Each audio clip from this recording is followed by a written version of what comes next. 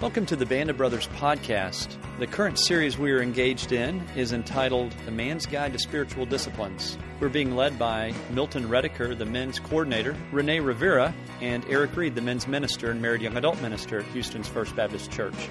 We also want to let you know about the men's retreat coming up in October 2nd and 3rd at Camp Choye entitled Unleashed. We'll be led by Pastor Greg, Steve Knox, our college catalyst, and Eric Reed, the men's minister. We hope to see you there, and we hope that this podcast is a blessing to you. Have a great day.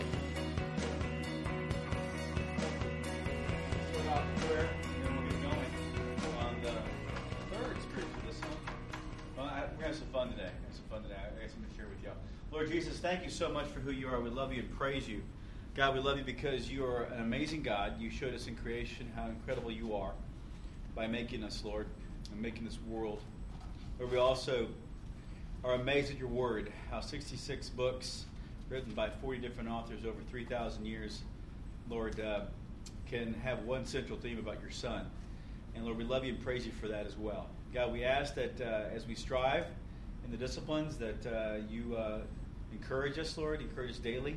Remind us you're God, and we are not. Sharpen us, Lord. Keep us grounded. In Jesus Christ's name we pray. Amen. Hey guys, any thoughts on the challenge? Anybody do the challenges? Did anybody try the media challenge to fast from media, or did somebody go through that prayer? Anybody go through that prayer thing that Milton handed out? Just trying to get feedback. You're talking about the different books or the... Well, Milton handed out a document, a real incredible document, and then I tried the media challenge with y'all, the Bible in 90 days, and I wouldn't say you got to read it, do the Bible in 1 week. It's crazy. It'd be cool, but it'd be crazy. But I was just curious what the feedback was on that. Well, one thing I have to start because I was going to do it last week. It's the Bible, reading the Bible every day because I do a devotion at work. Right. I got from the church like 6 months ago. A bunch of books that I've read. Right. Christian book, like Christian book writers like my mind's gone blank, but Ted Decker, places like that. I bought like 3 or 4 books. Oh, the Ted Decker books. Yeah, I love Ted Decker and Frank Peretti. I got like 4 of their books and read them. I love their books. But my goal is to start. I was going to do it last week, and I just haven't. But I want to start that daily reading because I got the daily Bible where you read every Bible verse every day. Start off January 1st. That's September 12th, whatever it is. So that's what I'm going to start doing as of tomorrow. At least do one chapter a day. Any other thoughts? Well, I thought the material was so good. I scanned it in and I've shared it with several. Oh, really? The Milton stuff? Yeah. Oh, great. Fantastic. Yeah, I thought about doing the same thing, actually. Really? I Good. haven't done it yet. Okay, good. Great. Well, I'm glad. Milton will enjoy that. And so I want to encourage you to keep doing that. And that's one of the things we're going to do today is talk about challenges. As we go into the third spiritual discipline here, we're going to talk about, but I want to show you something absolutely insane. This is probably the world's most sadistic race, talking about a challenge here, okay? I want to share this with you. It's called the death race. And every year in Vermont, men put themselves through chaos just to complete this race, okay? And this year, it's possibly the toughest and definitely the oddest multi-sport competition in the world. Composed of a series of inane tasks, hacking tree stumps from the ground, rebuilding Lego cubes, designed to break participants physically and psychologically. This year, only 18 of the 54 entrants finished. This comes out of Men's Journal magazine. Let me explain what the race consists of. Task number 1 is bust stumps. After the first, it starts at 6 a.m. and it ends at 4 a.m. in the morning. So after the first of several mud crawls under barbed wire, locate a tree stump with your race number on it and dig it out of the ground with your axe. By the way, you have to carry the stump and your bicycle frame, for the entire race. The next step, and they have a deadline at 8 a.m., you have to run 3 miles through a rocky creek to retrieve a single match, followed by another 1/8 of a mile barbed wire crawl. You can't get the match wet because you'll need it later. Okay? Then the third task is splitting wood. Using your axe, split 20 logs into firewood and then lug it all the way to the top of a 2,000-foot hill. Along with the wood, you'll still be toting your stump and the bike. Okay? Then test your memory. At the top of the hill, memorize a list of 10 U.S. presidents. Then return to the bottom and recite them. Jumble the names and you climb back and try it again. Then on task 5 is build a Lego cube. Study the multicolored Lego cube, taking careful notes, then crawl more than a mile under barbed wire. A mile under barbed wire. And reconstruct the cube after retrieving the pieces from a pond. If you fail, yep, you guessed it, you go back and do it again. This is crazy. This is 1 p.m. If you're okay. At this point, from the 54 racers, there's only 29 left. Okay? Then at the sixth task, we'll skip that. Seventh task, at 6 p.m., using the match you picked up in the morning, start a fire to boil a tin can of water and cook your egg. The only food you will get all day, because the previous task was you have to run a river and find an uncooked egg in a grassy knoll. Okay? Lastly, you have to bike around the pond. You retrieve your wheels from the woods, dive into the pond to find your chain, assemble the bike, and ride it around the pond, then weigh yourself on a scale. After carrying the bike all day, you get to ride it less than half a mile. Tell you what, we'll let you do all that. And then lastly, you have to carry, the reason why you weigh yourself is you carry 20% of your weight in rocks up an 1,800-foot hill, repeat with water, then sprint 2.5 miles. First place wins $2,000. Second place wins nothing. We'll let you do that one. The website, it's cracked me up. I found it this morning. I was looking at it.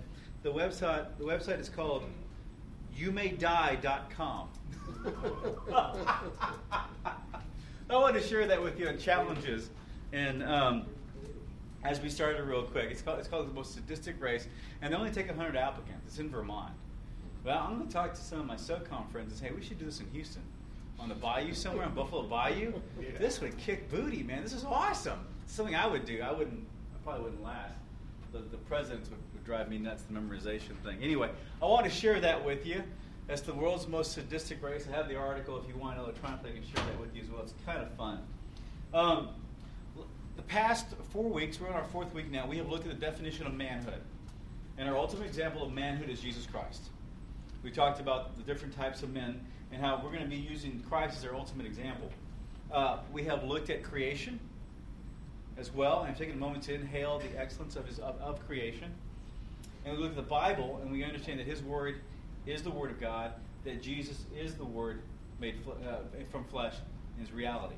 Okay? 1 John 1:1, the Word became flesh. Everybody got that with me? Okay. And this week we're going to embrace a different discipline, prayer. Okay? It's very important to understand that as we look at this, Christ, the communion with God, from the creation, Christ makes prayer intimate with God. Am I right on that? The whole purpose of Christ being the sacrificial lamb was very important in this avenue of prayer. I want to share this with you. I'm going to share this story. I didn't realize how taxing communion with God pre-Jesus, or BC, all right, BC, was so difficult. They had to, only certain people born into a certain bloodline, the Levites, could have communion with God, going to the Holy of Holies. And if they had a single sin on them, God would strike them dead at that point. That was communion with God. For repentance of sins, you had to kill a dove. The minimum animal you could kill was a dove. And I'm reminded of this because my grandfather, okay, I'm going to share a little story here. My grandfather was a pastor. And we used to eat goat, chivo. All right? So the thing for me was kind of interesting because the goat would be alive in the morning.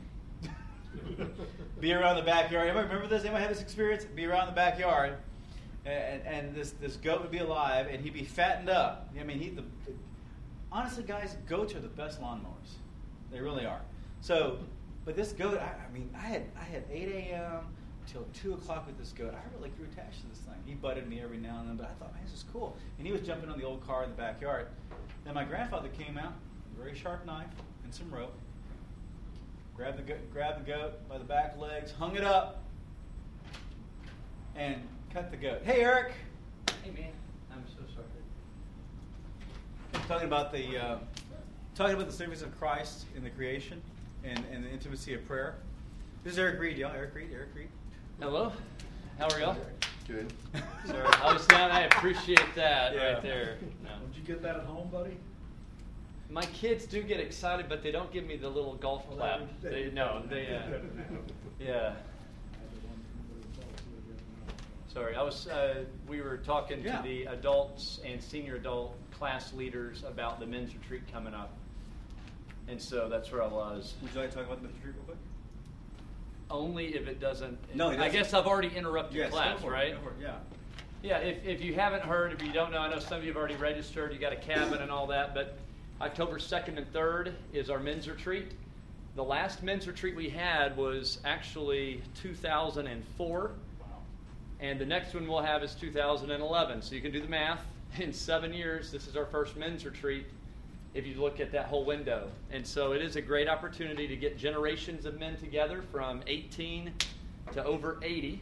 We don't always get to worship together, pray together, and be challenged spiritually together with a common vision, a common purpose, a common mission. And so if you haven't registered, it's not too late. We've got 200 and something men signed up already. We're praying that we'd have at least 250 to 300 men there. There are cabins or hotel rooms, but I would really encourage you, man, if you're in a Bible study class, grab the guys of the class and say, hey, let's just do this together. I know, Blake, I got an email from y'all that y'all have 10 or 11 guys now in a cabin from your Bible study class. And now they're going to get to know each other better. There's skeet shooting, paintballing, but there's also laid-back stuff. If you just want to pitch horseshoes or hand grenades. No, they don't have hand grenades. But if you wanted to just basically have a relaxed time, there are those activities as well. But there's a lot of active things, too. It's a great camp, about an hour and 20 minutes northeast of here in Livingston, Texas. So it'll kick off Friday night, and it'll be done Saturday by 4 o'clock. Awesome. And all the rest is on the web, or you can call me. But anyhow. Would you redirect us back in prayer? Would you open us up in prayer again? Yeah, absolutely. Thanks. Father God, we actually come to you right now. And Lord, we praise you for your goodness and your mercy. Father, I praise you for the gift of prayer. God, it was not cheaply given to us. Father, it cost your Son his life. And so, Father, we come to you in his name, through his blood, in the power of his resurrection to you right now. And I ask that you would speak clearly to us. God, that we would become more men of prayer. God, that's my heart prayer. That is the prayer and that is the hope for our church, for our city, for our nation, for this world, God. You said your house would be a house of prayer. And Father, I just come to you as a man to say, often it is easier for me to do things than to just pray. And yet prayer is so active, and prayer is something incredibly powerful and a great connector to you. And so, Father, thanks for these men. Thank you for Renee. We lift up our brother Milton, who is sick right now. We pray your healing hand upon him. Father, that it would be nothing more than just a sinus infection. And God, that next week he would be back up here investing himself in our lives. And we thank you, and it's in Christ's name that we pray. Amen. So my grandfather went out in the backyard with a knife and rope, strung up the goat, and took my play partner for the whole day, cut the animal's throat, and of course, you know what happened. The animal died. To say that it left an indelible mark on me would be an understatement. But the tacos the next few hours later were incredible. It was really good Chivo, by the way.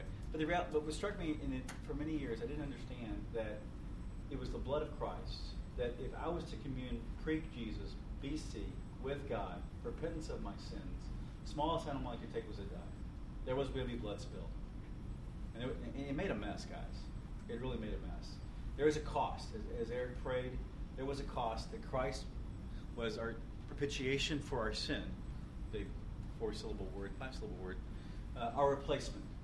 He took our place on the cross, opened up the door. As you know, the Holy of Holies split, the curtain split from the top down. And that opened the door for communion with God. And that is our third spiritual discipline. Real quick. Now, so I'm going to ask the question of y'all. And then, again, this is more conversational. Like I said, this is a safe place for you to talk, to be men. Our tone is with men. We're going to be respectful of where we are.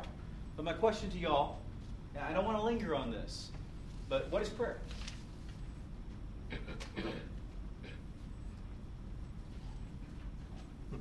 Any form of communication, whether telling God how you feel, He knows everything anyway, so He knows how you feel already. Okay, so it's communication to who? To God. To God. Tell Him basically how you feel and asking Him what He has for us, or to Okay. lead us and guide us according to His way. According to His way. Okay, interesting. Any thoughts?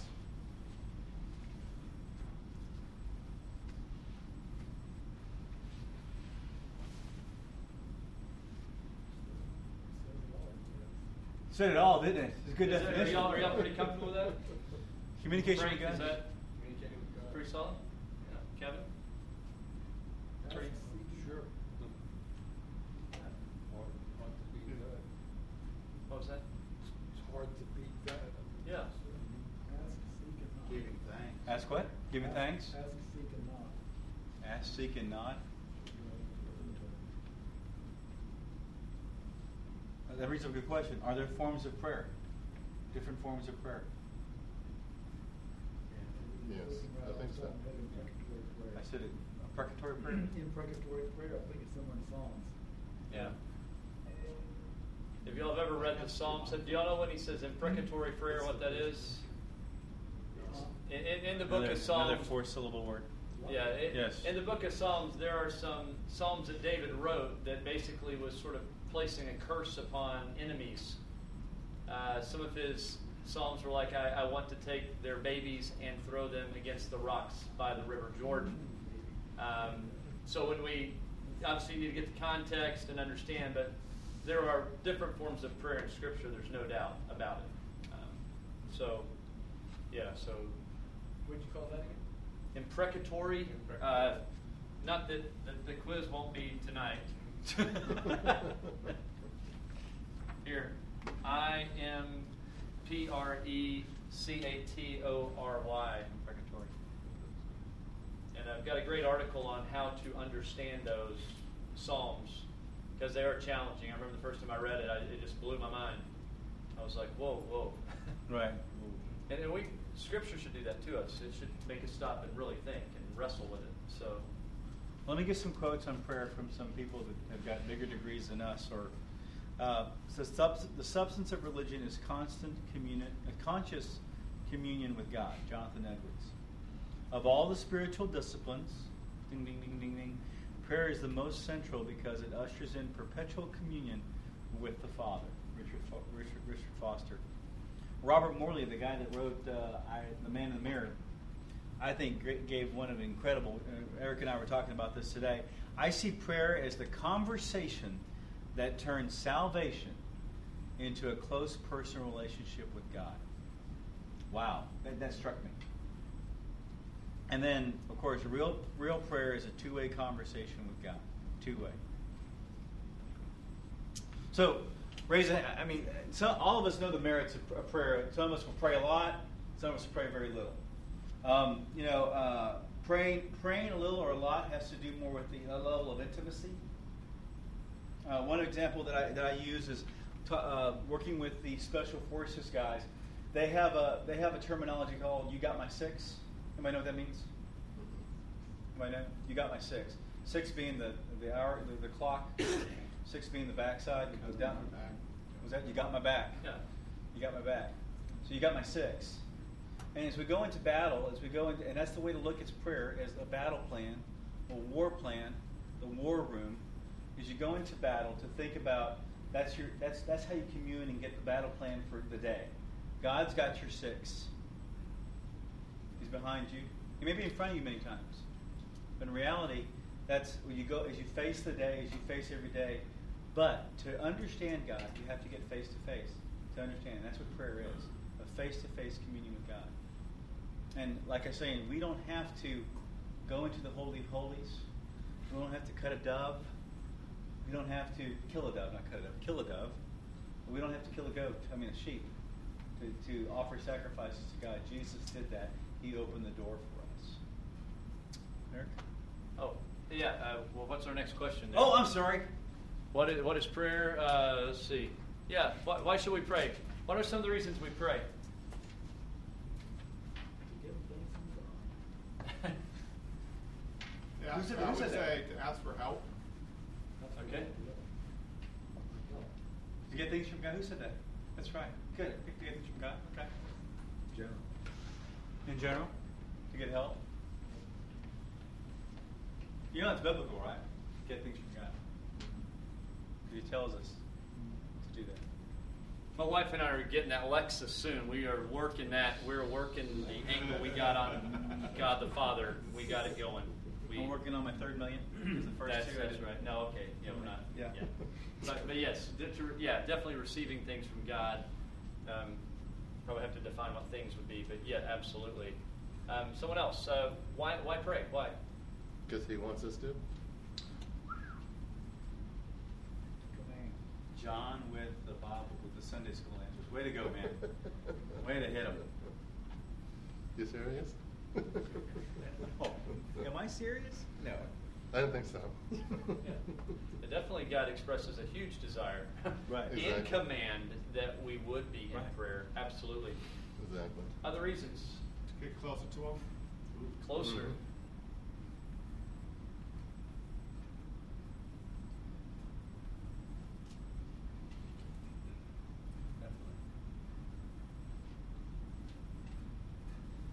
I'll add a little side note on that. I mean, my closeness to my wife is enhanced as we learn to pray together. Even my closeness with some of my men that are close friends has been enhanced as we have prayed together. That it also builds a community of people that are praying together.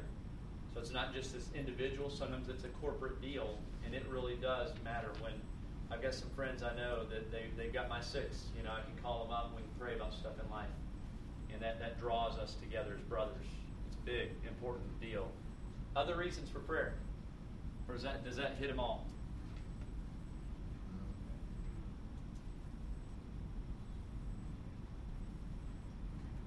Yeah, it looks like it does. Yeah, I mean- Help. You ask for Get help, things, commands, and to get closer to God. It's pretty much. Yeah, I think these are reasons that I pray. I want to give you another one that maybe is sort of underneath a lot of those, and it's real simple. We look at the life of Christ. It was really neat that Pastor Greg spoke about rest. How many of y'all were in the sermon on this past Sunday? So about 5 minutes of it. Okay. How many of y'all did that connect with you guys? Did y'all relate to that at all on the busy side and the rest side? And God wanted me to hear it because I heard it 3 times. I don't normally hear Greg 3 times. I heard Pastor Greg 3 times because there was an ordination at 9:30, and a man had asked me to pray over him for that, so I did. I'm normally teaching a Bible study class at that time. Then the 11 o'clock, which my wife and kids are in, so I'm not going to miss that one. So I was in there for 11, and then another friend had asked me to pray over him at an ordination at 6:30. So I was like, okay, God, you have ensured that I will hear this message 3 times. And the first time it hit me, and the second time I took a step back, and the third time I was like, okay, Uncle, I give. I got it. And within that, he talked about Christ over 10 different times in Scripture did what? Pray. He withdrew from everything, and what did he do? He prayed, right? Renee shared the very first week that Christ is our model. He is the true man.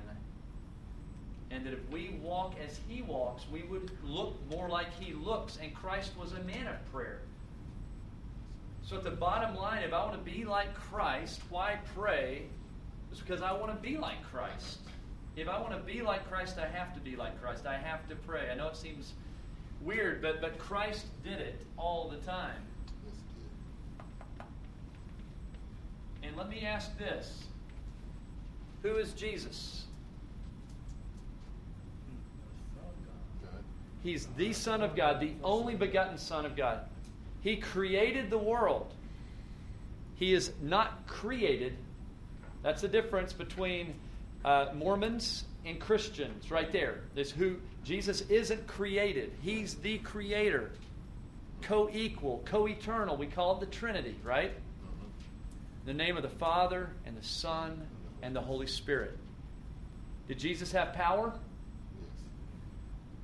What were signs that Jesus had power? What were things that Jesus did that indicated, I've got power, gentlemen? He produced a lot of miracles. Healed the sick. Healed the sick. Rose the Raise dead. the dead. Resurrected the dead. You know, Ike is coming in, right? Mm-hmm. Jesus says, still. Imagine, the wind is buffeting your home. Tree limbs are blowing down. Rain is going sideways. And your kids are hunkered down and there's fear in everyone's voices. Mm-hmm. And that Jesus could say, still. It would be silent. You would hear the drip of water coming off the trees. That's his power.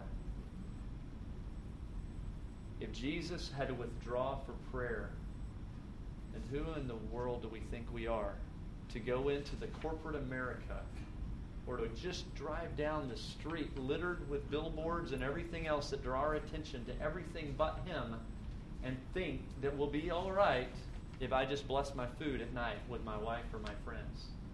I mean, seriously. Christ as God was a man of prayer.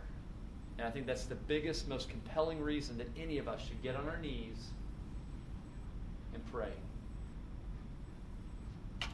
So why do we today, why do men, me in particular, I'm pointing the finger back at me, why do we resist prayer time? Oh, that's very easy. Because of society. If everything that's out there, we're so busy with entertainment and work and everything else that we just forget about prayer. We just put it aside and pray when we need a prayer. And that's how a lot of people act like now. Oh, we'll pray when we need to. When things aren't going right, but when things are going fine, there's no need to. And it's just not the way I think, but I think that's where a lot of people look at. That's why you don't see as many people praying as much as they should. Oh. There's a line in one of those old Beatles songs, Uncle Albert. Yeah. And he says, the kettle's on the boil, and we're so easily called away. I've always thought of that as, society has got all this stuff churning and going, and you get involved in that, and you're called away from what you really should be about. And, in my case, it's, decades of that. Just I think paying attention to... the government even gets involved with it now, where they're taking away praying from schools and praying from outside activities. It's kind of a matter where you can't even pray anymore without consulting somebody. You'll be praying. It's kind of like the way the society's turning to, where they're saying, well, if it's going to insult somebody, you can't do it. Can't do it. And I think that's what we're battling right now. Even though God does say, I've read in the Bible, that He actually loves when you pray by yourself. If you're in a room by yourself in dark, He respects that. He likes that. He likes, actually to Him, that's even more powerful than praying with a bunch of friends. You actually on your knees by yourself to pray to Him. That's, I think, what we need to do more, is find private time to pray to God.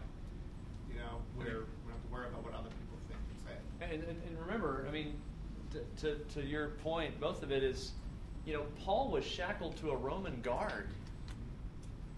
And yet he's the one that told us to pray without ceasing. Yeah. There's nothing the government can do, and I mean this. I truly mean this. I know what you're saying about school and prayer, and that people have been fired, and principals have been fired, and valedictorians have been muzzled, and all of that. There's nothing that will ever stop a heart that wants to get right with God to get right with God. Because prayer isn't always verbal, where I have to talk it out loud. I have a feeling that when Paul was chained to the Roman guard, he was praying without ceasing during that time. And sometimes it was verbal, and other times it was silent. But it was real. It was real. And remember our first spiritual discipline, it was what? What was the core of it? It's creation. God created and God permeates creation, and we can't get away from His presence. Therefore, prayer can happen anywhere, anytime, day or night. God doesn't sleep. He doesn't slumber. He is not faint. He is not weary. He's alive. He's resurrected. Regarding prayer, there's a little tip on KCB about 5 or 5:30 every night. And like you said, there's problems at school about prayer. And they provide documents proving that people are allowed to pray about stuff out at schools. Yeah. There's Jay Sekulow and his son in there. Kevin? Well, just two things separate. Number one, I used to work in the school system, two of them, and just teach. And it always struck me that, you want to talk about something Christian, it was like, hey, the temperature goes up, down, whatever. And yeah, seriously. But yet, in my mind, I remember like for the Muslim students and things, they had a room with the prayer cloths, and they had to be excused at certain times. Sort of, in my mind, things were scheduled around their needs. I always thought that was peculiar, why they picked the Christian experience to pick on. Yeah, right, good word. But then, anyway, that was just, there's no answer to that. I just scratched my head. But the other one is, to me, I've always wondered what constitutes a prayer, because I went to Catholic schools for 12 years, and, came out of that like, okay, that's nice. And essentially, to me, praying probably still is recitation of memorized, doggerel, Hail Marys and that kind of stuff. Rosaries. My mother used to do crank them out every day, So it always reminded me of like a whirling dervish, one after, you kind of go into a trance with this praying dialogue. But to me now, prayer to me is I don't know, I just sort of, there's none of this, dear God or anything. I just sort of start to talk like, this is a mess, or what am I doing? What am I doing here, Father? I'm preparing to involve myself in something I shouldn't be, or what's the answer? You know what I'm saying? I do. So it's not, what is prayer? I mean, what do you think it is? Well, we've erased it. What did we? I think we said there was a definition, sort of nailed it. Yeah, but I think what he's trying to say is, when you, in a Catholic belief, you have a prayer, you have to say praise in certain ways. You have to say it this way, this way, this way, this way. And to me, when you read the Bible, Jesus Christ says one way to, the verse, you should always start your verse off with a prayer with that I can't recite it, but it's in the way to pray to God. He said, here's what you say at first when you give your prayer, and then after that, you just pray to what's on your mind. I'm the same way. Parents are the same way. They had like these poems or these things you had to remember. You have to pray this, you got to pray this, and you got to pray this. And I don't believe that one bit. I kind of pray where you just pray what's in your soul, what's in your heart. Pray to God, help me, or help my family, or from inside of you praying to Him. I think that's the strongest prayer. You don't have to get on your knees. You can just be on your desk and put your head down and just close your eyes and pray silently. Yeah, And I think that's it's just important. powerful. I think it's important. My wife comes from a Catholic background as well, and as a Christian, she had trouble making that transition without having to have some religious intercessor, someone praying for her, or having to carry around a blessed, I call it a saint baseball card. It was blessed by a priest. I still have them. Still have them, and it's just. So there was a lot of religiosity in that. And if you look back at the Pharisees, they maintained a lot of the law, a lot of the religious. They put a lot of these ungodly, or sort of unattainable demands upon man to commune with God. And they advertised how godly they were, and they received that pride.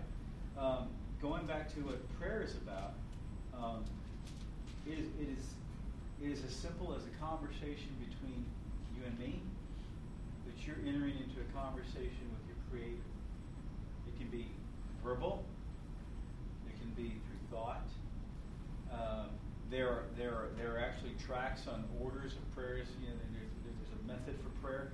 Jesus, if you look at Luke chapter 11, verse 1, the apostles, his disciples at the time, disciples said, "Lord, teach us to pray." Luke chapter 11, verse 1. And as you look, and it's an incredible segue, to be candid with you. If you look at how to teach discipline for prayer, you have to look at men in the Bible.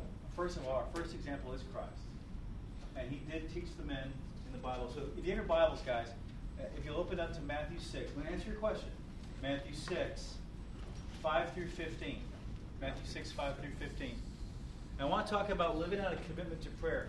You're discovering prayer. What is prayer? The disciples didn't know either. So in Luke chapter 11, verse 1, they said, "Lord, teach us to pray." You know why? Because they saw this man Jesus, leave an intentional time with God, his Creator. I mean, his Father, not Creator, his Father. But he went off with their Creator, intentionally got away, and had communion. When we say communion, had communication, had a dialogue with his dad, with his Father, not being disrespectful by any means. Matthew 6, 5 through 15. Anybody have it? Will someone read for me? Yeah. Luke 5:16. Matthew 6, 5 through 15. Just read Okay. that. Yeah. And when you pray, do not be like the hypocrites, for they love to pray standing in the synagogues and on the street corners to be seen by men. I tell you the truth, they have received their reward in full. But when you pray, go into your room, close the door, and pray to your Father, who is unseen. Wow. Then your Father, who sees what is done in secret, will reward you. And when you pray, do not keep on babbling like pigeons. For they think that they will be heard because of their many words. Do not be like them, for your Father knows what you need before you ask Him. Stop right there. Those are warnings from God. I mean, from Jesus saying, there are folks that pray like this. Don't be like them. Don't pray for attention. But consider it an intimate moment between you and your Creator. Between you and God.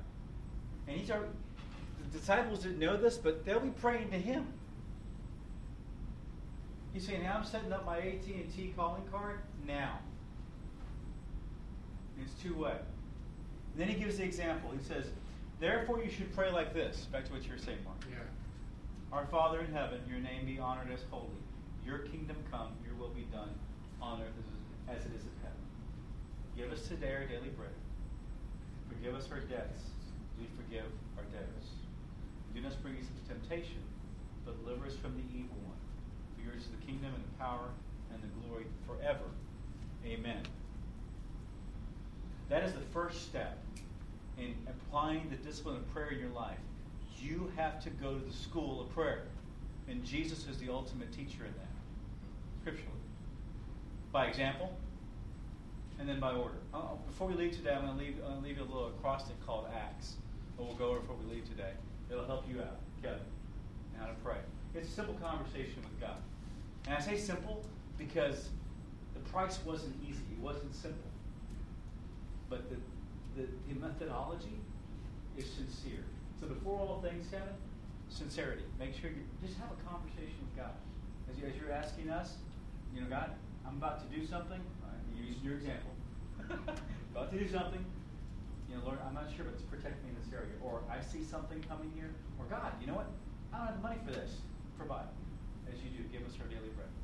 It's pretty powerful too on that because it says don't babble. You look at that context. He doesn't want you going to an hour essay about your problems. He knows what your problems is. He already knows. He wants you to pray to ask for his insight. Right. And that's kind of a nice statement there where he's saying you don't have to sit there and babble and just babble and babble and just prayer, but not really coming from the heart or just praying about your life. He wants you to be direct with him. It seems like what he's saying too. Yeah, I think that phrase babbling is, think of it as an incessant noise. Okay? And here, no, y'all remember the Peanuts, right? And the teacher. Okay. If we pray and all we're doing is it's driven by anxiety, fear. We're not humble. We're demanding. We're just all of our needs. That's all we're and we're not saying receive, listen, slow down. Remember when Jesus was at the front of the boat and there's this huge storm going on and he's asleep. Everybody else comes up babbling to him. And he stands up and in a word, he takes care of it. And he says, where was your faith? I don't think he was saying, don't come to me. I don't think he was saying, don't ever ask me for anything again. But I think he was saying we need to be faithful men no matter what's going on around us. And we don't come like scared schoolgirl children, like running up to him, but we come with confidence to him. This word, our Father, who art in heaven, our Father, is the intimate word, Abba, for daddy. Okay? I always tell my kids, like my son one time called me Eric. That's my name. And I looked at him, and then one time he called me I like calling you Coach Reed or something like that. And I said, well, you know what I love to hear you call me? I said, Daddy. I said, there are only 4 people on the planet that can call me Daddy. And you're one of them. And when you don't call me Daddy, I feel like you're sort of distancing yourself from me. Because that's who I am. I fathered you. I held you when you were born. I cut your cord. I diapered you. I'm with you. I'm in your corner. I only want the best for you. I will lay my life down for you. You can call me Daddy. It gives me joy. And I think that's the heart of God on the prayer. Not babbling. Like, what am I going to do? What am I going to do? What am I going to do? Just pop, pop, pop, pop, pop, pop. But that we lay it down to God and we would then listen. And let him speak courage into our heart. Let him speak wisdom to our soul. And he'll do that through text, Scripture. We could camp out a whole deal on praying Scripture and all of that. And we'll put together a couple of books that I think maybe would be helpful, that have been helpful for me. We have an amazing ministry that birthed out of this church. Marion Bridgewater. 2 of them. Yeah, Marion Bridgewater. Yeah. And Nancy Bridgewater, Taylor. they used to be my first Bible teachers in this church many, many years ago was the Bridgewaters. Mm-hmm. They're the ones who answered a lot of my difficult questions when I became a Christian. At first this church, they were the ones that bombarded every single Sunday on questions and questions and questions. But they were really good. Good for you, man. There is a difference between vain repetitions and praying for my nephews every day, keeping them safe, help them in school. No, absolutely. We pray for my children every day. I pray for my children every night. And that's not babbling in itself. No. That No. itself. My parents pray for me every day. My grandparents pray for me, and I'm they just go, trying God forbid, that The prayer balance. coverage is gone. finding out the difference. Yes. Yeah, no, did y'all hear what John said? I think he pointed out a good deal, is praying frequently for something, for someone, lifting people up. For me, it's my brother. It's not a Christian. It's my wife's parents. There's a lot of going on. In-laws are either good or it's not always good, and we struggle. But I pray about that multiple times every day. It's not a lack of faith. It's on my heart. I lay it before God, and I keep moving. And I wait for him to move in that, to accomplish his purposes in that. So, yeah. I apologize. I'm writing my thoughts out before we progress. As we're talking about trying to live out a commitment to prayer. The other one is prayer is time well invested. If I want to get better at something, like I showed you last week, I brought out this book called Combat Focused Shooting. So I bring out that book, it said one thing about me. Hey, this guy is interested in combat focused shooting. I can read the book, but I can be all theory and no practice, right? Yeah. So, and help me out here, because I can spend a lot of time in prayer. But my prayers, I've got to practice good prayer. I've got to practice prayer. I mean, prayers for Thanksgiving. There's an art to it. I'm not saying legalistic, but there's times when you got to set a time to go to God and be well invested in this. So I mean, God gives us an order with His plan. It's a commandment. It's a recommendation. It's a great flow chart for prayer. But I will get better at prayer. Be less babble, more requests, more supplication, more interceding and some intercession if I practice and pray more. And I pray with authenticity. Not praying to be a great orator when it comes to prayer. That's my problem. Right? I listen to people pray like in Sunday Bible study. I think it's amazing. It's almost they're like wordsmiths. It's beautiful what they issue. And I look and I think my prayers sound so almost childlike. Just makes me wonder how people really learn to pray like that. Years of practice or gift. Years of good practice. You want to talk about wrestling?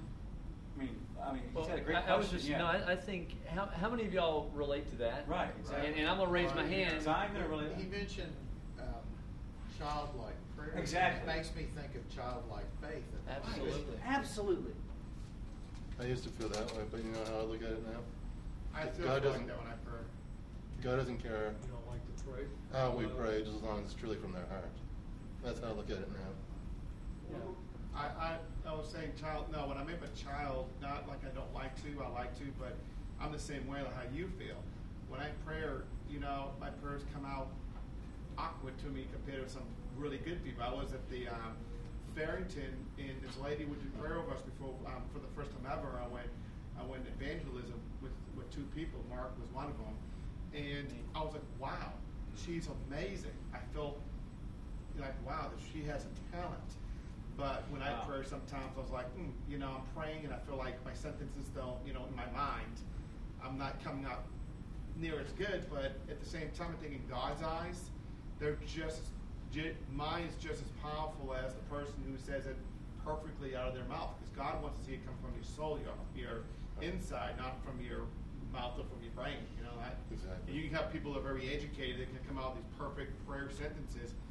But if a person, like if I'm on my knees and I'm praying to God and I'm fumbling on my words, but it's coming from inside me, deep inside me, I think God respects us just as much, maybe even more. Yeah. No, hey, Earl, what were you going to say? Well, I'm sorry, Mark, that's on very prayer, insightful, what I've man. done is learn from those who pray on Christian TV as well as Christian radio. He doesn't do Christian TV, a lot of Christian radio. Oh, mostly TV. Radio is much better.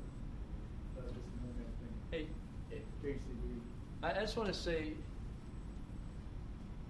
my wife, and I'm just going to say this, like, think about either a friend that you got or a spouse or whatever, but if I came up to my wife tonight and I rehearsed my best Greg Mott, and I went to my wife and I tried to talk like Greg Mott to my wife, and I tried to be Greg Mott to my wife would say, would you cut it out? Be yourself. Be yourself. I married you. I didn't marry Greg, I married you. Maybe I wish I married Greg, but I married you. So I'm sharing that merely to say, I think God's greatest heart desire, Kevin, and Mark, and me, and Earl, is that we don't worry. We don't worry. We are received in Jesus already. We're already in Him. And if I'm praying, if someone says, hey, Eric, would you pray? If I'm praying and I'm worried about everyone else in the room judging, like the Russian judge says, a 7.5, the American a 9.5, and they're going to throw out the high and the low, and then I'm going to get this average score, then I don't think we were praying anyway. I think we were like peacocks popping our tails up and spreading our feathers, trying to see who had the bigger feather thing at the back. You know, I've seen peacocks try to impress each other, and It's pretty cool. I don't. It is. Oh. It is. It's cool looking, but that's not prayer. You know, prayer isn't a contest at all. Prayer, if someone ever asks you, Kevin, I want you to pray. You know what? They've just given you permission to just be yourself with your Maker and them. And a lot of times I hear people's prayers and I'm like, that was powerful. I've never prayed like that. Well, the reality is they pray that way probably every day, and for them they think, oh man, I pray like that every day. And when they hear you, they're like, that's different. That's a different way of approaching God. That seems so simple and pure. I seem so contrived and made up. I wish I was real like Kevin was real. And so I'm just sort of giving us permission to be real in your prayers. I prayed for a year, a very simple prayer, and I got it right out of Scripture, and it was, God, give me a new heart. That was my prayer. I mean, that was it. That was at morning, that was afternoon, that was eating food. Yeah, I said bless the food, but I mean, it was like my heart prayer, my heart cry was, God, give me a new heart. Because I knew in His Scripture He promised that. I knew in His Scripture He wanted that. And I knew in my heart it was cold and getting colder. And that was scary for me, you know. I was a pretty young believer. I had a lot of motivation, and then I was going through a period where I didn't find a lot of motivation. I found the pull of my past was stronger than the push to the future. Yeah. And I started getting scared, and my prayer became really simple. I was just crying it out every day. God, give me a new heart. I need you to give me a new heart. It's like old habits die hard, don't they? Yeah. They're comfortable. That's pretty powerful. I like the way you said that about the praying. That, you know, the way, like you said, the perfect prayer for a person would sit there and go, wow. We would sit there and go, wow. But then someone else would pray to them, they're like, this is so awkward. But other people look at it like, wow, that was powerful. And that's a really good way of looking at it. I will confess to y'all that I've never been in a group of people where someone has prayed that I haven't been moved by their prayer and touched by their prayer. And that goes for the smallest little kids I've ever heard pray, to the oldest person I've heard pray, like my grandmother, to just random people in class or on a mission trip or at a dinner. I've been touched by everybody's prayers I've ever heard. I'm just sharing that with y'all, and you know, I'm ordained minister, all that's just legal. In God's eyes, we're all ordained ministers in Him, okay? And so I'm just saying, from one minister to other ministers, one man to other men. So that's one thing about public prayer. John, yes? I've been in groups that have public prayer, and there are some people that pray so low you can't hear them, and when you ask them to speak up, they come back and say, I'm not praying to you. But the point of public prayer is to hear the prayer. Isn't that correct? Yeah. So if they're praying out loud, they should speak it loud enough for people to hear them. Yeah, the goal would be... Otherwise I guess they still could pray, but... Yeah, we could always pray silently. I could pray silently, and my wife could pray silently, side by side, every day of our marriage, every day of our life. Mm-hmm.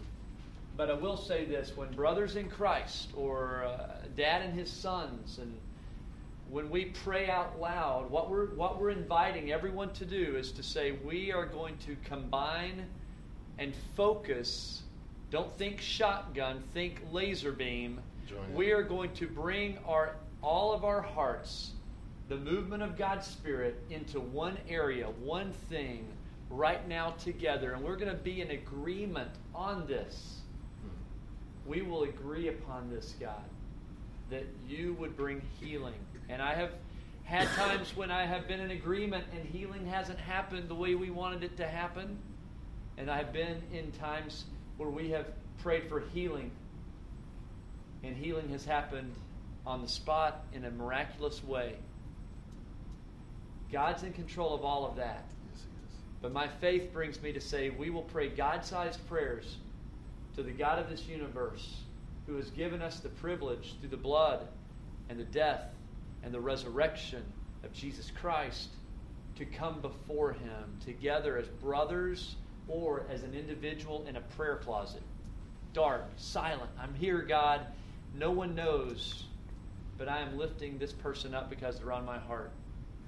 I had a guy call me this morning, said, you've been on my heart all morning long. I just wanted to tell you, I've just finished praying for you. Freaked me out because I needed it. I needed it in a huge, huge way. And so I called a guy up and I had lunch with him because he knew what I was going through. And I said, have you talked to so-and-so? He said, no, man. I said, no, seriously, I want you to level with me. Have you talked to so-and-so? He says, no, we haven't talked in about 3 days. I said, does he know about this, which I had told this guy? And he said, no. I said, no. I said, I want you to be honest with me. Does he know this? And he said, no. So what's the problem? I said, because I got the weirdest call this morning. He called me and he said, I've been on his mind, his heart all morning, and he's praying for me. And he said, can't you just receive that from God? The God that loves you is the same God that's indwelling him, and he's drawing brothers in Christ to pray for you right now. Amen. And why is that so hard for you to believe? And why is that so hard for you to accept? God's good. Yes, I mean, God's good. Prayer is powerful. yes, it Because just long story short, we've got the men's retreat coming up in 3 weeks. I'm speaking 3 times this weekend at a college retreat. And last night I got so fed up with what I was going to teach that I threw it all away. And I started over this morning. And I felt I was despairing. I had anxiety. I was like, God, I don't know what you want me to teach. I thought I knew, and it's not. And once I got off the phone with that guy, it's like the lights came on. I mean, it's just like the lights came on. Everything just came together. And in my mind now, I know the 3 talks. I know where we're going. I know the Bible characters I'm looking at, and I know the passages of Scripture I'm going to go to. And that was God's gift. And I believe that's exactly that man praying for me. God answered that prayer. And my wife and I have been praying for quite a while on this. But God was bringing other people into it to agree in prayer. And so I don't know if that makes sense or not, if y'all can relate to that. But for sure, sorry. No. Yeah, I don't want to. I'm not trying to monopolize our time on that at all. But I think that, I'm not going to go into a lot, but I believe that 100% because even when I was a new Christian, there was a lady named Helen who worked with me, and I was petrified that not the day, because I was having my tonsils taken out about 10 years ago. My tonsils were infected, they were really bad, and they had to operate and take them out. So she did a pray with me outside that now when I left the store saying, pray, Mark, please take the fear from him, take all the fear from Mark, making sure he's not scared tomorrow. No lie, I woke up that morning to go to the doctors at the clinic, where they put you to sleep for an hour, and I felt like I was floating. I had no fear in me at all, and I was petrified for a week. I had no fear, not scared at all. I went through the worst pain of my life for 2 weeks, but that morning, I never felt so at ease. And when I was thinking about it, I said, it had to have been that prayer that she put on me that night, because I was scared big time. I don't like going under the knife, and I'm like put to sleep, That morning I felt like nothing was going to bother me. wow. To me, it's an amazing, prayer does do a lot. There is and I don't think we have this written down. In James, it says the fervent or earnest prayer of a righteous person accomplishes much. The fervent or sincere prayer of a righteous person accomplishes much. And I think that's James chapter, I want to say it's chapter 2. This is where I should memorize. There's another Blake. passage that I keep thinking about in this, but I can't remember the reference, and you may remember it. But it's where Jesus is flat out saying, you have the right to come before God, not me praying in your behalf, or not me coming before God in your behalf, but you have the right to come directly to God. Do you remember where that might be? I am not I pulling thought I that. had it in my list of favorites, but I did not.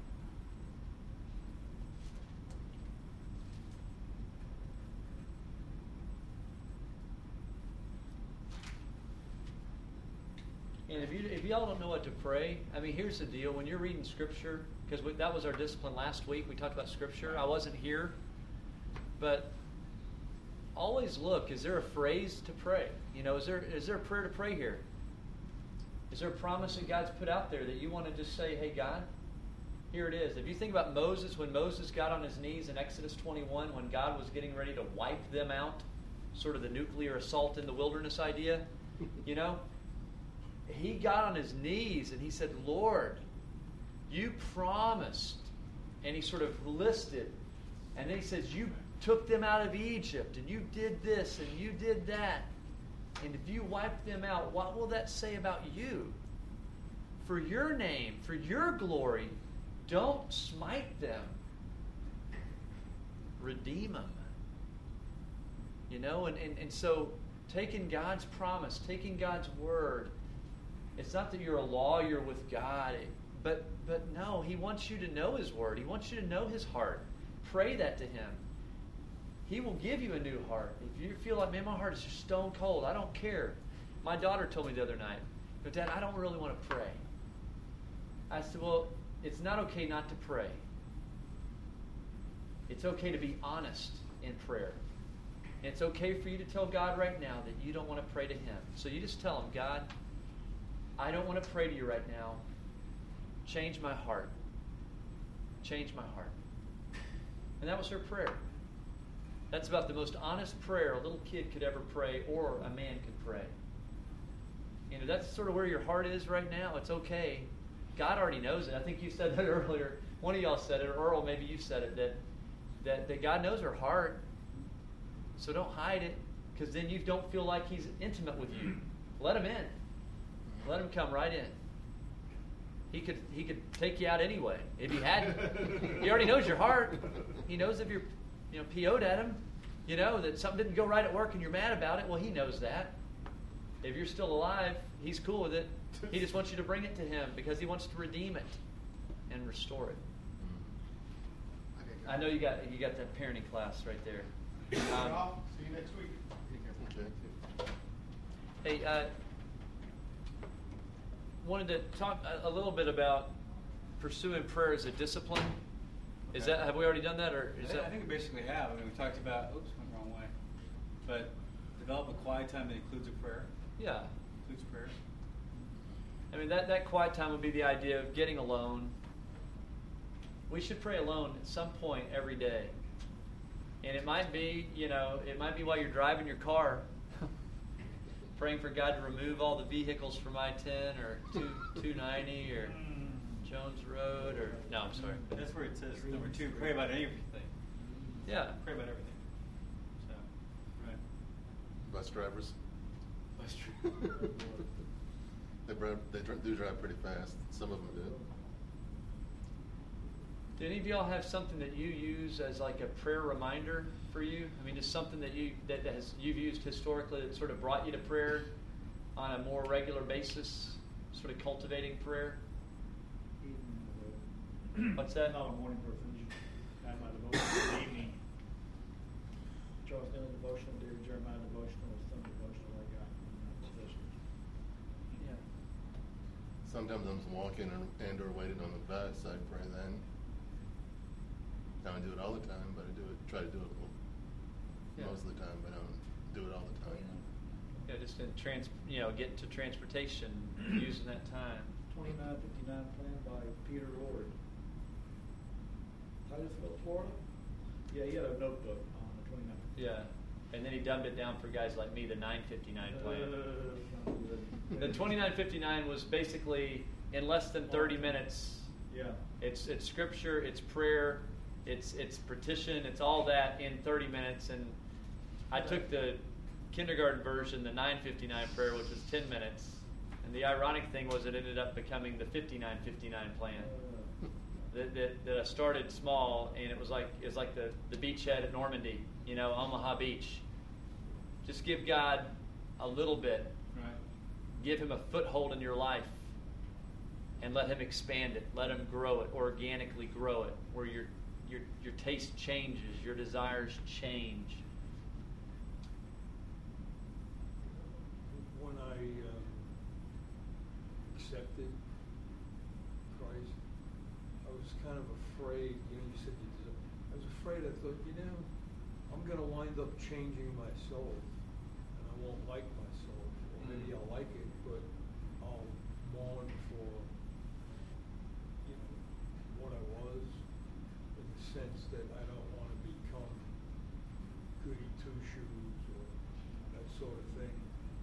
And you know, what you just said kind of hit on that. You pray for change, you pray for, but yet it's like I don't want some. Maybe just I don't know how to phrase it, but I don't want some landslide of change either. You know, maybe that's wrong. Be satisfied with yourself, or, you know. I had those exact same thoughts because I was like, you know, okay, I'll go to church, but I didn't want to become one of those people. And you know, further down the road, and I look back to what I was, and I don't like who I was at all. I'm much more satisfied with who I am now, and who He's making me into. Yeah, that'll change. Hey, Kevin, was it like? Would you say that there had been some interactions you had with maybe some Christians, you know, that had been negative or had been really hurtful, or? Oh, absolutely. Most in the Catholic milieu, and many actually, some in this church. You know, I had occasion to hear a phone conversation on a recorder that I didn't do it myself. I just happened to stumble on. I heard these people discussing what I guess sort of, you know, a morally bankrupt person I was, you know, kind of thing. Not a very good Christian. Oh my gosh. Because somebody asked me if I had been, and I said, yeah, I'm a Christian. But now I realize there's Christians and there's Christians, you know. But yeah, I think so. I think there are. But at any rate, that kind of thing, and you know, I've been told like, well, then you're not a Christian at all if you think that, or you know, that kind of stuff. So I don't know. I mean, I guess God knows your heart. You know, I feel like, you know, I can't hide from Him. Nor do I want to, but it looks like I have had some. I had some really nasty things. As I said, mostly under Catholicism growing up, some really bizarre stuff. It's a wonder that I do come to church or continue to go to church. Because I was married to a Catholic for 32 years. And you know, she kept at it. Kept me at it. She died, by the way. I didn't divorce. She passed away from cancer. Sorry. But you know, just Catholics, and you know, they're more dogmatic and more accusatory and more. This is more accepting. You know, I can come here and feel like I'm not under the microscope or a thumb. You know what I mean? It's like I'm free to pursue this as under a set of rules that make sense to me. Anyway, sorry about that. Sorry about that, Greg. But yeah. No, but that's some real nasty stuff under Catholicism. Yeah, and I don't hear you saying everyone in Catholicism is wrong or evil or bad. You're saying that you had some hurtful experiences, and I think we've all had hurtful experiences in church. I happen to be in a lot of Baptist churches, and the irony of ironies is, guess what? I'm on staff as a minister in a Baptist church, and I had avoided ministry in a church setting until I was about 39 years old when I came on staff here. So I'd run from that since I was 18 years old because of all the garbage that I had seen and the hurt that I had. So I think it's all right. I mean, God handles it well. He handles our hurt well, and He heals. I grew up in the shadows of Oral Roberts University in Tulsa, and during the era of all the televangelist scandals and all this, and I had this impression that all the churches were just scamming people for their money and all that kind of thing. So I had that stigma to get through, which I got over quickly. So I used to watch Jimmy Swaggart and think, that guy's right on the money. And then thing blew the bubble.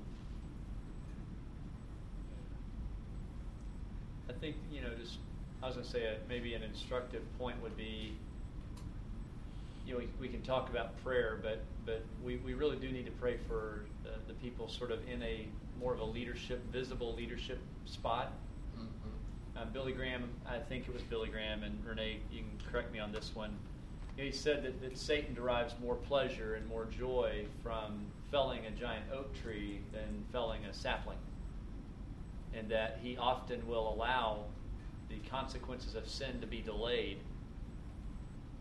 And a perfect example of that would be, I had a friend that was sort of into online pornography, and he didn't deal with it, and it progressed to harder core pornography, and he didn't deal with it, and then it progressed to where he would go to like a strip club, and he didn't deal with it, and then it went to where he actually solicited a prostitute, and he didn't deal with it, and then it went to a full-fledged affair on his wife. And all that happened in about a 10-year window.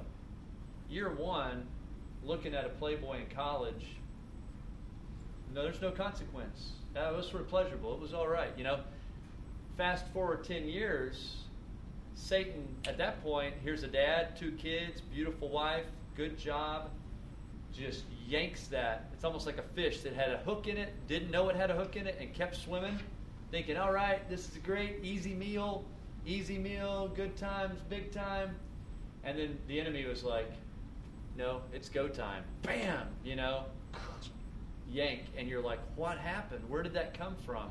That guy was leading a church and everything was perfect, and now look at him. What happened? Well, the enemy waited till he would get the most pleasure from seeing the mighty fall. And don't kid yourself that you have a target on you, that you need someone that's got your six, that's got your back. As part of the men's retreat, we're going to explore a little bit about that. How do we cover that? How do we get that?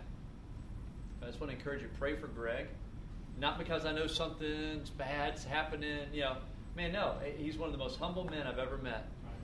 And I've been at the church almost 10 years now. 10 years, actually, I've been at the church because I came in August of 99. So I've been here 10 years, as a member for 7 of those years, and on staff for about almost 4. So, 3.5 years, so 6.5 and 3.5, you can do the math. But anyhow, when Greg came, I was excited because he always seemed like a real person.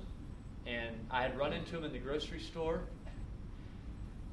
I was a member of the church. He didn't even know I was a member of the church. I ran into him and I watched him. He's helping a person get peanut butter, and it's like he was a real person. And then when I went on staff, I was like, oh man, this is my worst case scenario. I'm going to see the dark underbelly of our path. He's a very humble leader in a staff meeting. He's not yelling at people. He's encouraging us. He's calling us to repentance. He's praying over us. He's challenging me with his life. The way he loves his wife, the way he loves his kid, the way he tries to love the people of our church. So, but pray for him. Pray for me. Yes. Pray for Jason Swigert. I think he teaches your class. Pray for men that you see in spots of, quote, leadership. Pray for them. And then pray for this class. Pray for each other, because you're in leadership somewhere. And somewhere you're the leader. Whether you know it or not, you're setting the example. And it's not a long, drawn-out prayer. Oh, man. It's as simple as... It doesn't have to be. I get an email from Eric. I get an email from Don Mutton. These staff members I work with on a regular basis. As soon as I get the email from them, I let them up. Say, Lord, just take care of them today. Just just take care. I think you said earlier, nothing is underrated as just casual conversation with God. Exactly. Just Lord, just take care of Kevin today. Take care of Blake today. We have the list, and we pray over you. So, not Lord God in heaven protect. He's going to Ecuador or to another country. Take him as he travels. Real casual. I mean, it can be as simple, and God would just honor that. God would honor that. Formal prayer. My life is filled with casual prayer to God every day. I get an email from someone from our class saying, "Hey, you have a prayer request." As soon as I read the email, wherever I'm at, and I'm not being religious about this, I'm not being legalistic. I read it and go, you know what? The time it took me to read it, I just shut my eyes and go, Lord, I lift that person up in prayer. I just got an email this morning about a young lady who is in ICU, a little girl is in ICU, sitting in IHOP, going, I just close my eyes and pray, Lord, just take care of her, just heal her. One of the things that I did is I have to pull prayer cards. On Monday, I pray for my family. I want to pray for my family. I list my family members down. Boom, boom, boom, boom, boom, boom, boom. Every one of them, my wife, my kids, and just pray for every even my politically incorrect uncle. Pray for their salvation. My in-laws, I pray for them for their salvation. On Tuesday, I pray for our nation. I pray for the authority in our church. I pray for authority. On Tuesday, I lift up Obama. I lift up Bush. I lift up our administration. I lift up our pastor. I lift up all the things I'm involved with in ministry. And I pray. And on Wednesday, I pray for work. And I lift up the people I work with. Because I carry these cards around me, and because I carry them around me so frequently, I've lost them. I can't find them. And on Thursday, I pray for desires. Lord, I want to be 178 pounds. I want to be a great guitar player. I want to be able, and just my desires. Lord, I want to be retired by 42. I want to be wealthy. Just desires. God, I'm a child to God. I can ask for these things. Lord, I want a GT 300. I want a Spider motorcycle. I don't know. Just desires. It's okay. And on Friday, I pray for friends. I pray for friends on Friday. My best friend, who I've had a falling out with, I pray for him. You can even ask waitresses and waiters to... Yeah, as a matter of fact, the IHOP, at breakfast at IHOP, we have a 6 a.m. Bible study every morning at the Washington I-10? IHOP. Been there for 12 years. Well, not there, but that Bible study's been going on for 12 years. And we'll get Victor aside and go, Victor, what can we pray for you today about? He goes, well, my bursitis. Okay, let's pray about bursitis. And we pray. And it's amazing. People get totally caught off guard, or they go, thank you. It can be a simple conversation. You have been transparent with us today, and that's the way God wants you to approach it. You said, who said, God knows our hearts. He knows about us already. We don't want to hide from Him. Your prayers may sound childlike to you, but they are sweet to God. Yes. They are sweet to God. Man, awesome. I encourage you with that. Awesome.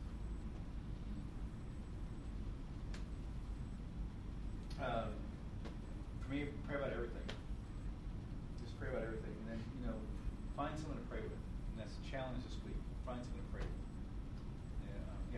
I found that Yeah. passage that I was looking for. Oh, tip of your tongue. I know, Tip of your tongue. It's it starts at John 16:26. Right. And it says, in that day you will ask in my name. I am not saying that I will ask the Father on your behalf.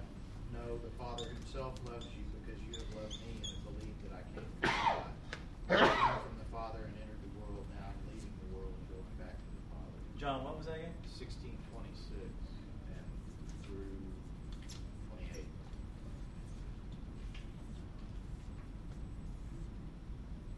Wow. Okay.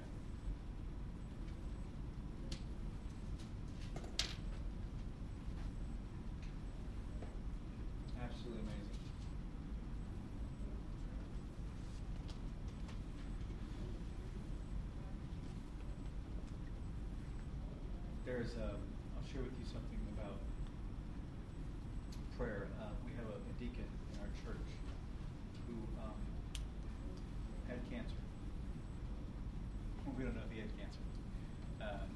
Just recently had gone through tests and was supposed to have prostate cancer. He'd gone through all the tests, and the doctors came back 2 weeks ago and said, "You don't have cancer," and we're baffled. Fast forward, rewind 6 months. In this classroom, the class that meets in this class, his daughter was given a testimony. And her in-laws were there, and so was that deacon. Her father was in that room. And the in-laws were happened to be in town to go to MD Anderson because they had both been diagnosed with cancer. The daughter opened up in our class that her dad has been diagnosed with cancer. This is 6 months prior to the battle of the doctors. There was an awkward moment, like, what do we do now? And I stood up and I took 4 chairs and I threw the 4 chairs in front of the class, and we had the 4 parents sit. And the whole class huddled around them. And we prayed. Talking about laser focus. And my prayer was specifically this. And I'm not saying it's my prayer. I'm not saying it was my words I chose. I said, Lord God, we ask for healing for this man, this family. That you get the glory, and that you baffle the doctors. Was the word I used. I prayed that prayer 6 times prior with people. I was authentic when I prayed it. And then I found a report. I heard a report that this gentleman, this deacon in our church, the doctors were baffled was the word he used. They couldn't find the cancer. Prayer works. And I'm in awe that God reminded me of that 6 months later, that I was obedient, and He already knew the outcome when I prayed the prayer. And God's like a father wanting to give gifts to his kids. Like you who are parents, you know what your kids need, you know what your kids want. And nothing gives you more joy to give your child what they want. If it's in your means, you can do it. And He's the God of all means. And according to His will, you said that, according to His will, He will provide. So, it can be a formal prayer, publicly. It can be a private, intimate prayer. God will honor. I just want to encourage you all. Definitely. Encourage us all. Encourage us all. And time-wise, I know we're 7:25. We gotta honor the time on that. I feel like there's some assignments we wanted to give you all, and I think we're going to give them to you. Just different levels of them. There's also some questions. I think we're going to need to email these. Yeah, I think so. And then there's some texts we wanted y'all to read and just to look at. And also Milton, bless his heart, was sick, but he was cranking this. He was putting this together while he was about to hack a lung out. So I did try to sanitize it. Actually, I made copies. So you see, It's Notary Public stamps. Oh, it's from him. I think he's recruiting. If you ever need a notary, you know where to get one. Is this online, or is this just... Would you like the slides? Because we have all the slides. We have these. Yeah, we have the stuff. You can extract it as a PDF and put it on and email it out. Actually, right. Yeah, I could do that. Which would take up less room than the whole. Oh yeah, absolutely. Than the whole thing. Okay. Yeah, and I was also. I promise you, it's not like that insane race challenge. This is not going to be as difficult as clawing under barbed wire, okay, or digging up a stump. But we do want to challenge you in the sense of the prayer life. Yeah, I got challenged one time, and it was to find a prayer partner. Okay, so if you're married, that could be your wife. If you're Married, it could be a friend. If you're single, it could be a friend. It could be someone from your Bible study class. It could be a coworker that maybe is a Christian. But the stipulation was that we would actually sort of have a rhythm to it. And the rhythm would be this, that whether you took a 30-minute block or an hour block, which is sort of crazy if you've got kids, a busy job and all that, so start with a smaller one. But take that, and one time it would be this person would share what their needs are, their prayer needs, whatever. It might be 3 or 4 things. And then you would literally specifically pray for those things right then, right there with them. They would share the needs, you would pray over that. You could then turn around and they do the same thing for you, and you do that within a confine of time. So if you were doing it for 30 minutes, it would be a sort of a quicker exchange. If you have an hour, it'd be a little bit longer. For my wife and I, we do 30 minutes from 9 to 9:30. It's not religious, but when the kids go to bed, before we're so tired we can't think straight, and before the Drudge Report catches my mind, my wife and I, we take that time and ask her, how was this day? How can I pray for you? And I pray that over her. And then she asks me, and she prays that over me. Now that's strengthening our marriage.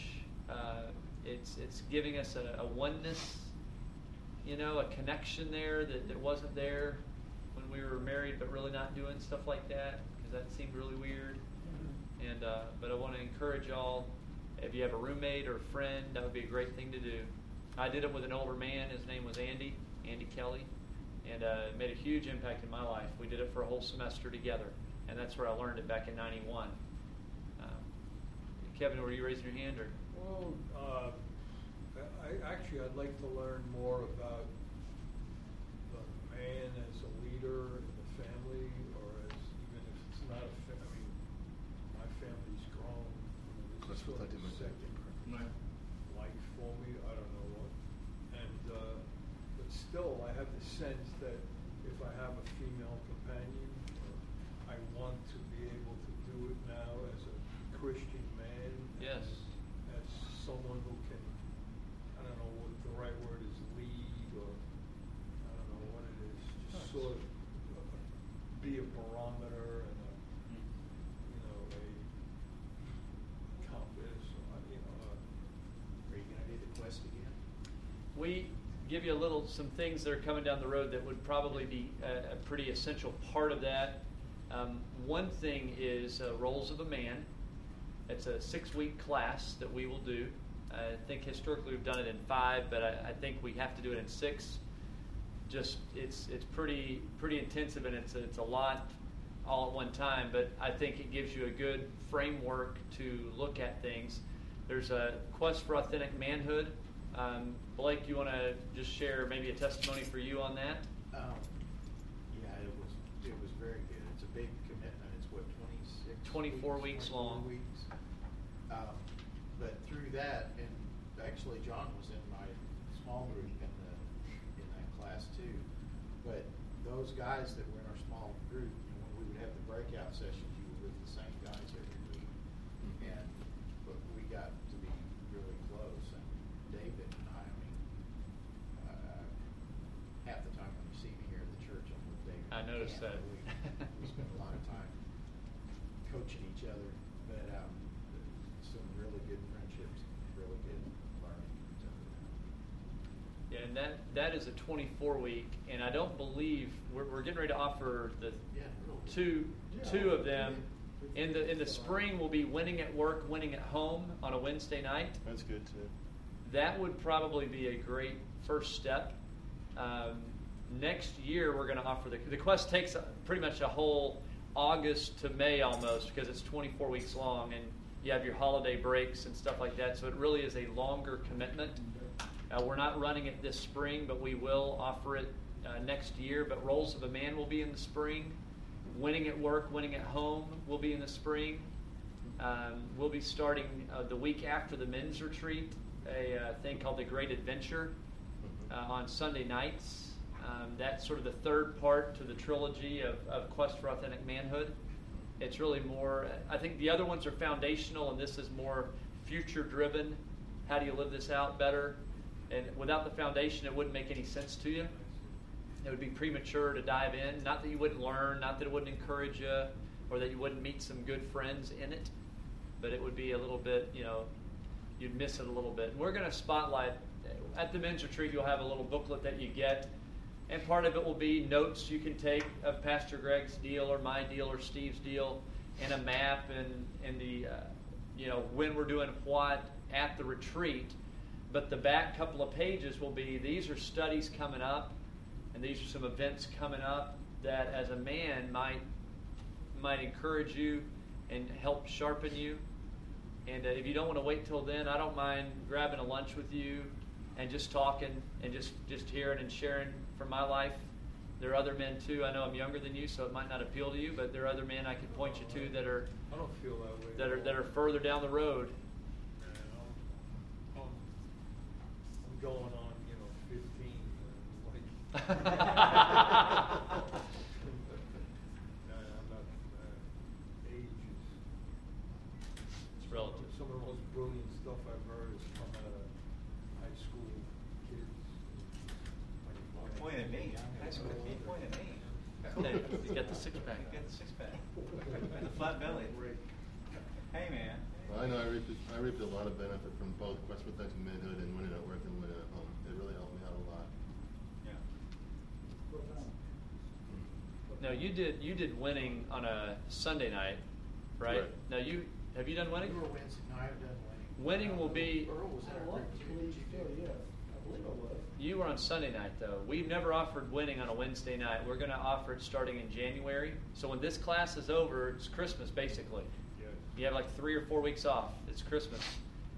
Starting up the next semester of Midlink is going to be on Wednesday night. Will be Winning at Work, Winning at Home.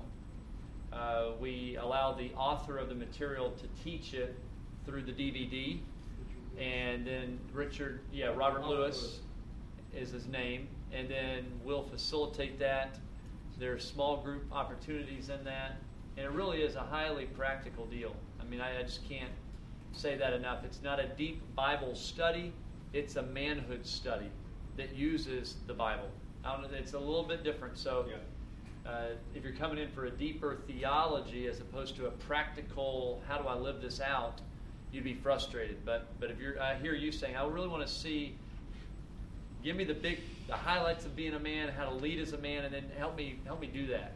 That's what I'm hearing you say. You're hearing right. All right. Well, that's good. And go to the men's retreat. I think you're going to get a good. I think you'll get a good. I really do.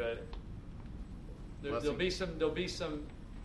I think some vision given, and a big step you can take forward that will begin to put some pieces in your life that will allow you to be that leader. Bless you.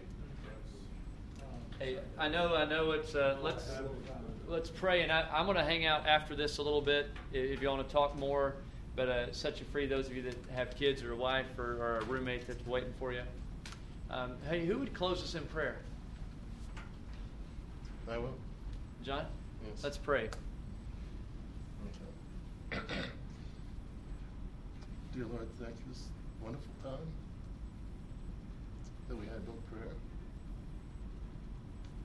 That it is a serious thing to do.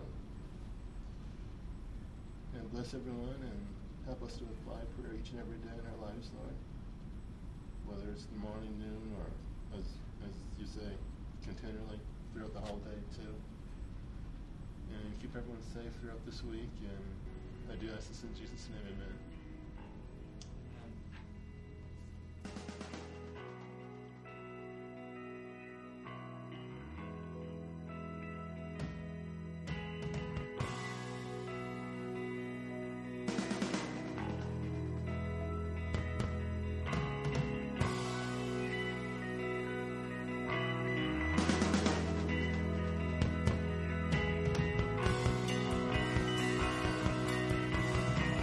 Thank you for joining us on this week's podcast.